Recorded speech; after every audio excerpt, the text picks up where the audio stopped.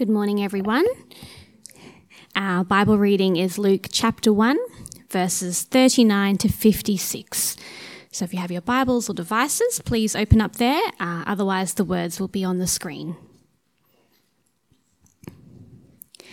At that time, Mary got ready and hurried to a town in the hill country of Judea, where she entered Zechariah's home and greeted Elizabeth. When Elizabeth heard Mary's greeting, the baby leaped in her womb, and Elizabeth was filled with the Holy Spirit. In a loud voice, she exclaimed, "Blessed are you among women, and blessed is the child you will bear. But why am I so favoured that the mother of my Lord should come to me? As soon as the sound of your greeting reached my ears, the baby in my womb leaped for joy. Blessed is she who has believed that the Lord would fulfill his promises to her." And Mary said, "My soul glorifies the Lord, and my spirit rejoices in God my Saviour, for he has been mindful of the humble state of his servant. From now on all generations will call me blessed, for the Mighty One has done great things for me. Holy is his name. His mercy extends to those who fear him from generation to generation. He has performed mighty deeds with his arm. He has scattered those who are proud in their inmost thoughts. He has brought down rulers from their thrones, but has lifted up the humble. He has filled the hungry with good things, but has sent the rich away empty. He has helped his servant Israel, remembering to be merciful to Abraham and his descendants forever, just as he promised our ancestors." Mary stayed with Elizabeth for about 3 months and then returned home. Good morning, everyone. It's great to be here with you. My name's Ken. If you haven't met me, it's only one sleep until Christmas. Last Sunday, we looked at the passage just before this one, and Mark helped us to think through Mary's response to Gabriel's announcement of a miraculous pregnancy. The announcement must have come to Mary as a massive shock. But the child that she was carrying was the fulfillment of ancient promises that had been there for centuries. Now, thanks to the kids, youth and Kyra for putting the Christmas video together that helps us to fill in some of the gaps of what happened, both before and after the angel spoke. I hope it had helped all of us to think through the whole story and also realise just how many traditions have snuck in over time. At least the one about Jesus wearing sunglasses hasn't stuck. Today we're going to continue looking at the story of Christmas from the Bible, so please pray with me. Lord Jesus, we do thank you so much for this time of the year where we get to slow down, where we get to spend time with family and friends, where we get to again marvel at the incredible news that God became man. So as we spent some time thinking about this passage this morning, we again ask that you would help us not only to understand what it meant for its first readers, but what it continues to mean for us today. We pray that we would respond to it in repentance and faith in Jesus' name. Amen. Frozen, High School Musical, Hamilton, The Sound of Music. What is the same in these and all musicals is that life is expressed in song. Why simply say something when you can sing it? Now, maybe you're a skeptic and you don't like musicals, or maybe you're at the other end of the spectrum and you love them all. Perhaps you consider yourself to be a realist who knows that life isn't a musical, and the very idea that people would break into song to express their emotions shows that the story's made up. Whoever you are, as an early Christmas present to you, I'm not going to break into song. But I just want you to listen into some words from a song. What child is this who, laid to rest, on Mary's lap is sleeping?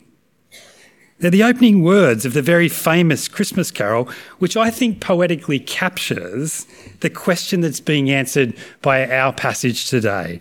What child is this? Elizabeth, Mary, and then Zechariah take turns speaking about two babies, while tradition has even titled Mary's song the Magnificat. The truth is that the Bible says absolutely nothing that any of these three sang their words. Perhaps they did. But any similarity to a musical probably has more to do with questionable traditions that were added in much later than the reality as it's recorded in the Bible.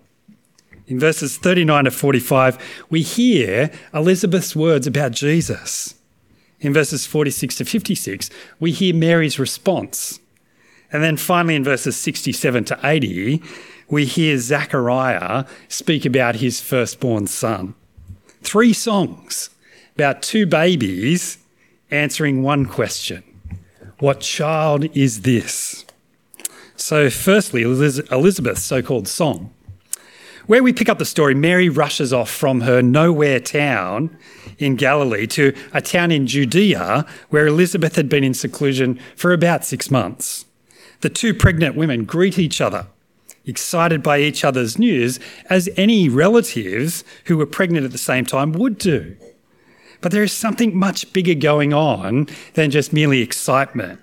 The Holy Spirit fills Elizabeth, enabling her to speak beyond her own ability, her own knowledge, leading to her pronouncing blessing after blessing.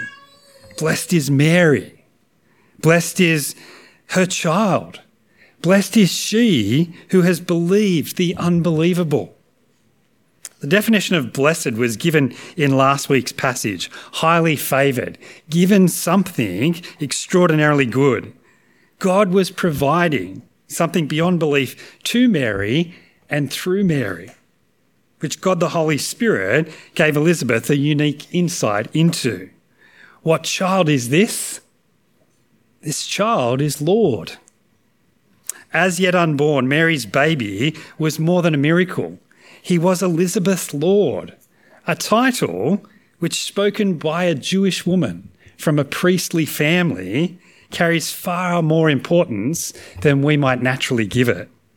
It is true that the Greek term that the English translates as Lord is sometimes used as an honorific title like Sir. But read on to the end of verse 45 and we see that the Lord, in Elizabeth's thinking, is clearly the way to refer to the one true God. Before Mary's child has done anything, an extraordinary claim is made. This fetus developing within Mary's womb is Elizabeth's Lord, which is a very, very big claim.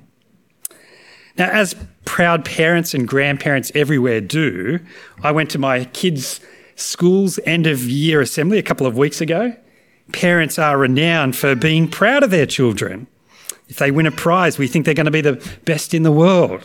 Give them a special role and relatives begin imagining them as the future PM. But Elizabeth's declaration is beyond that of even the most biased aunt. The baby growing inside of Mary was God. The God who made mankind was becoming a part of mankind. Which means that it's right to think of Christmas as Jesus' birthday, so long as that we realise that Jesus already existed before Mary got pregnant. Hopefully my own experience can help explain what I mean. See, I was born almost 50 years ago. I know it surprises you all. As is the case for every single one of us here in the room, I had existed for about 9 months prior to my birth as I grew inside my mum's womb. But that means literally that 51 years ago, there was no Ken Davies. Conception and birth led to me coming into existence. That's how we normally think of birth. But Jesus' conception and birth, in this sense, is unlike anyone else's because he didn't come into existence at Christmas. There was literally never a time when Jesus didn't exist. Now, while we can't begin to even guess at how much Elizabeth understood about God being Father, Son, and Holy Spirit, as a Jew in a priestly family, there is absolutely no question that she believed that there is just one true God. What she marvels at is that he, who she knew as Yahweh, was taking on humanity, and in just a few months, everyone would be able to see and hear and smell and hear him, touch him.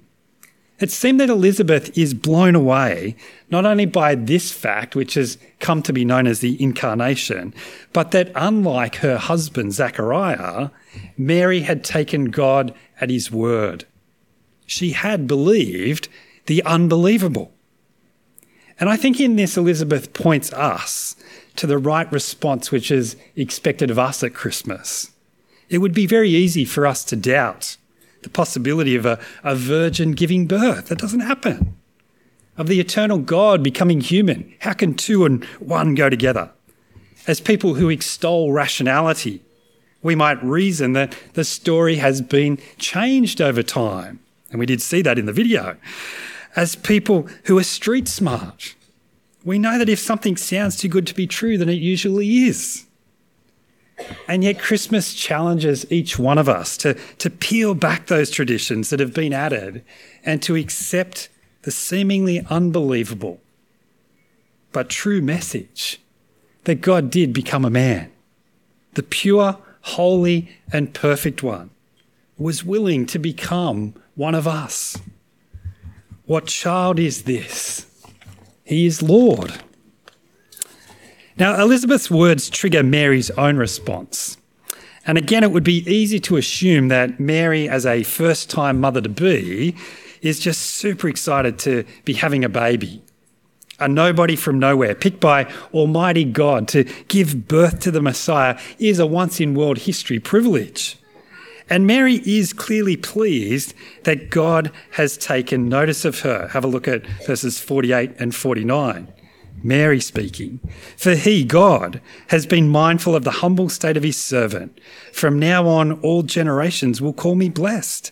For the Mighty One has done great things for me. Holy is his name." Mary starts off by emphasising her humble state and is glad that future generations will acknowledge her blessedness. She was looking forward to the future of what's actually our present. But much of what she speaks of seems far beyond the birth of a baby. She praises God, my Saviour, which we automatically think of as being saved from sin. But what did Mary understand that God had saved her from? It was probably including sin, but it probably meant a lot more than that as well.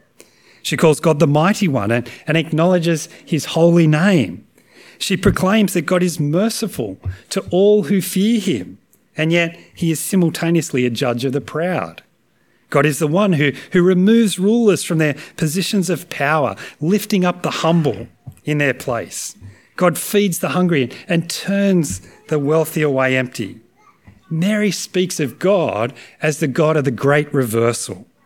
She rejoices that now life is no longer unjust, for God has intervened. But how does her pregnancy achieve all of that?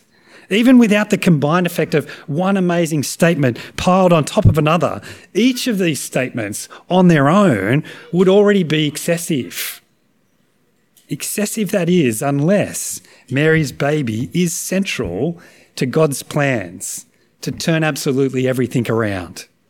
The arrival of Jesus is the final piece in the puzzle that gets rid of all of the bad.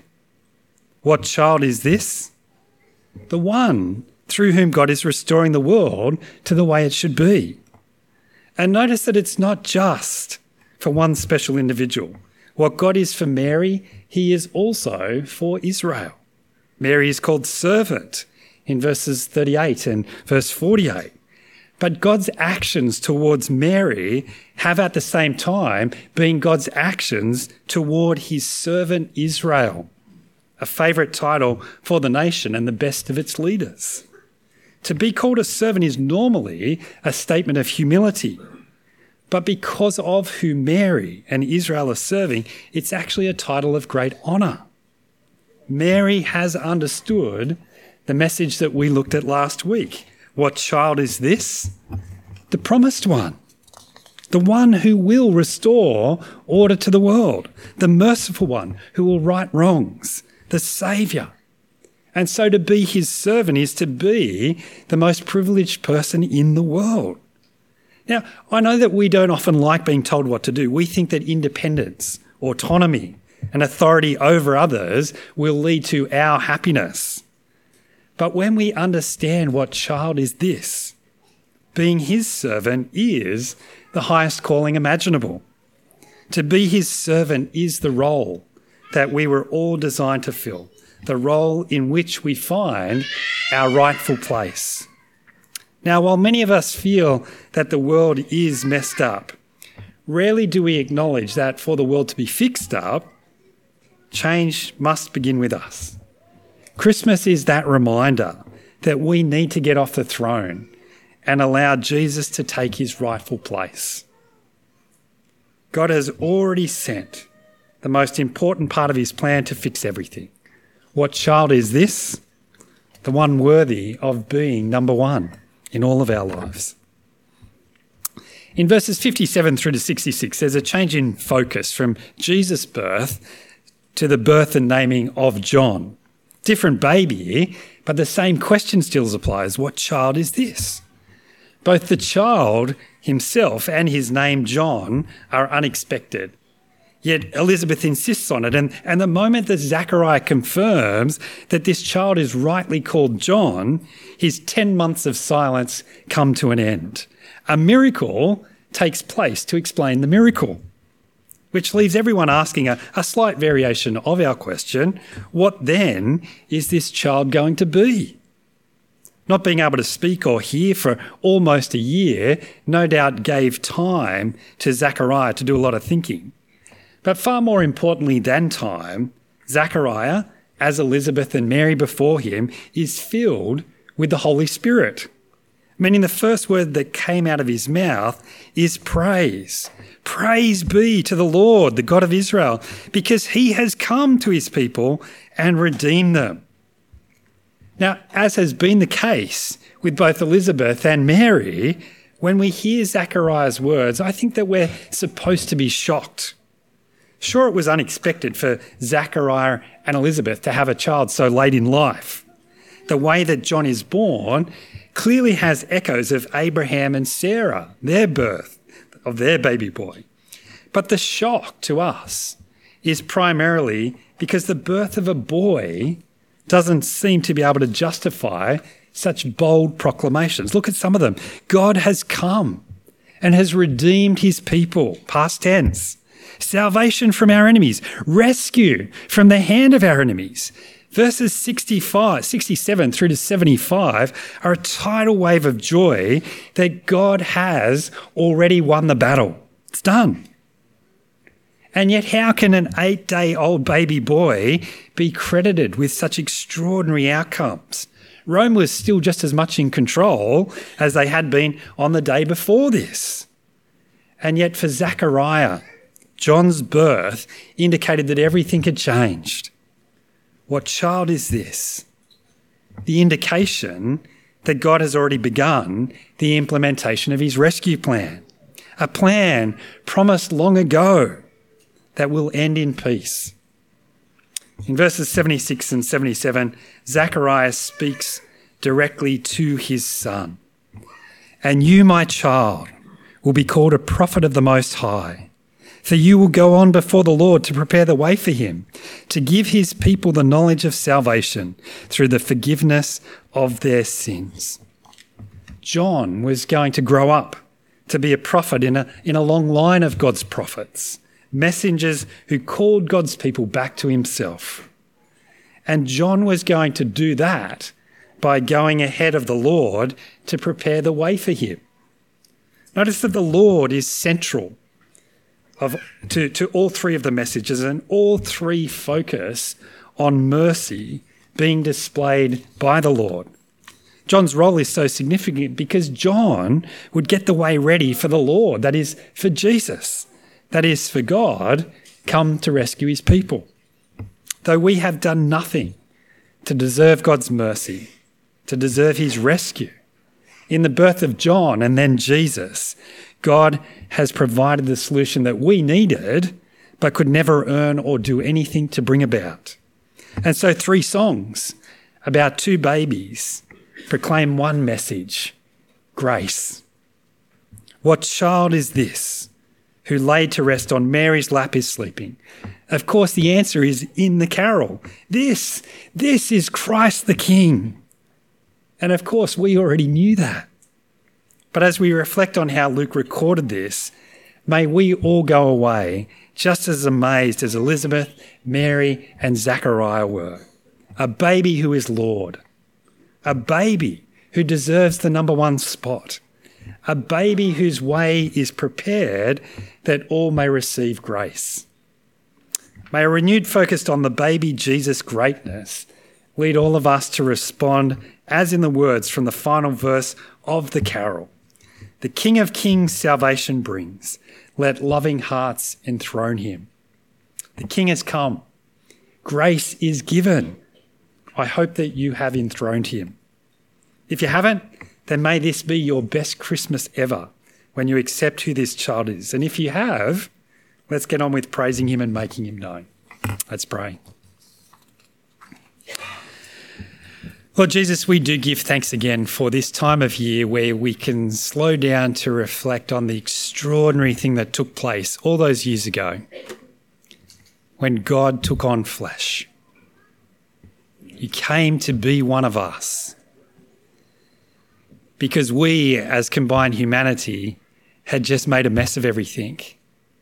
You had a plan from before creation to restore creation, and you put it into place. And so we pray that as we reflect on that this time of year, as we again celebrate it with friends and family tomorrow, may we really understand the extraordinary length that you have gone to rescue us.